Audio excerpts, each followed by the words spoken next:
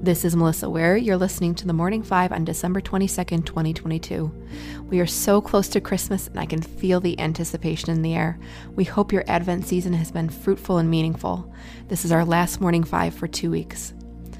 For our scripture today, I'll read an excerpt from Luke chapter 2, picking up where we left off yesterday at verse 15. When the angels had left them and gone into heaven, the shepherds said to one another, "Let's go to Bethlehem and see this thing that has happened, which the Lord has told us about."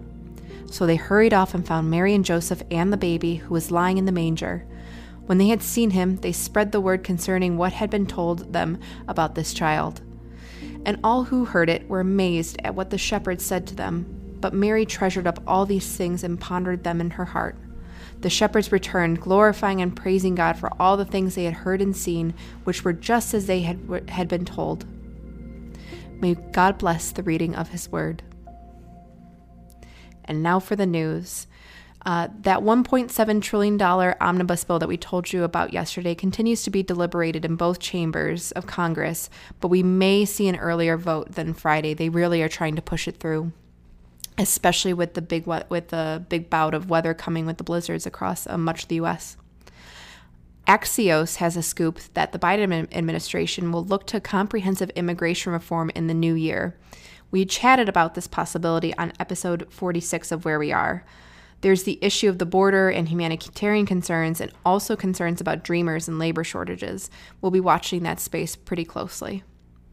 In other news, over 1,000 U.S. religious leaders have signed a letter asking for a ceasefire between Russia and Ukraine from December 24th to January 19th, which would correspond with the 12th day of Orthodox Christmas.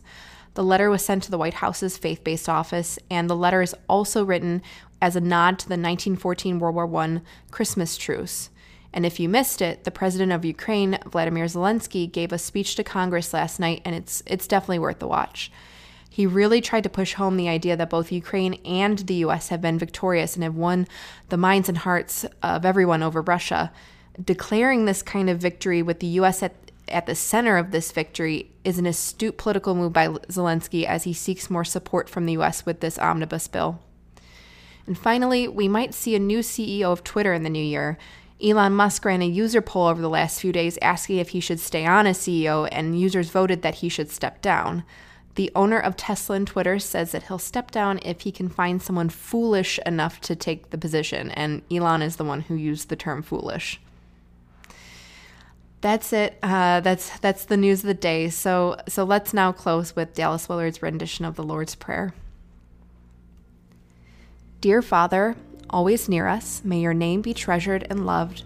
May your rule be completed in us. May your will be done here on earth in just the way it is done in heaven.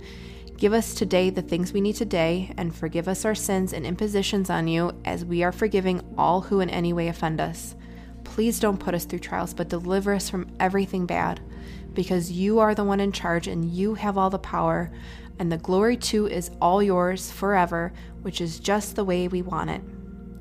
Michael and I have so enjoyed producing this podcast this year.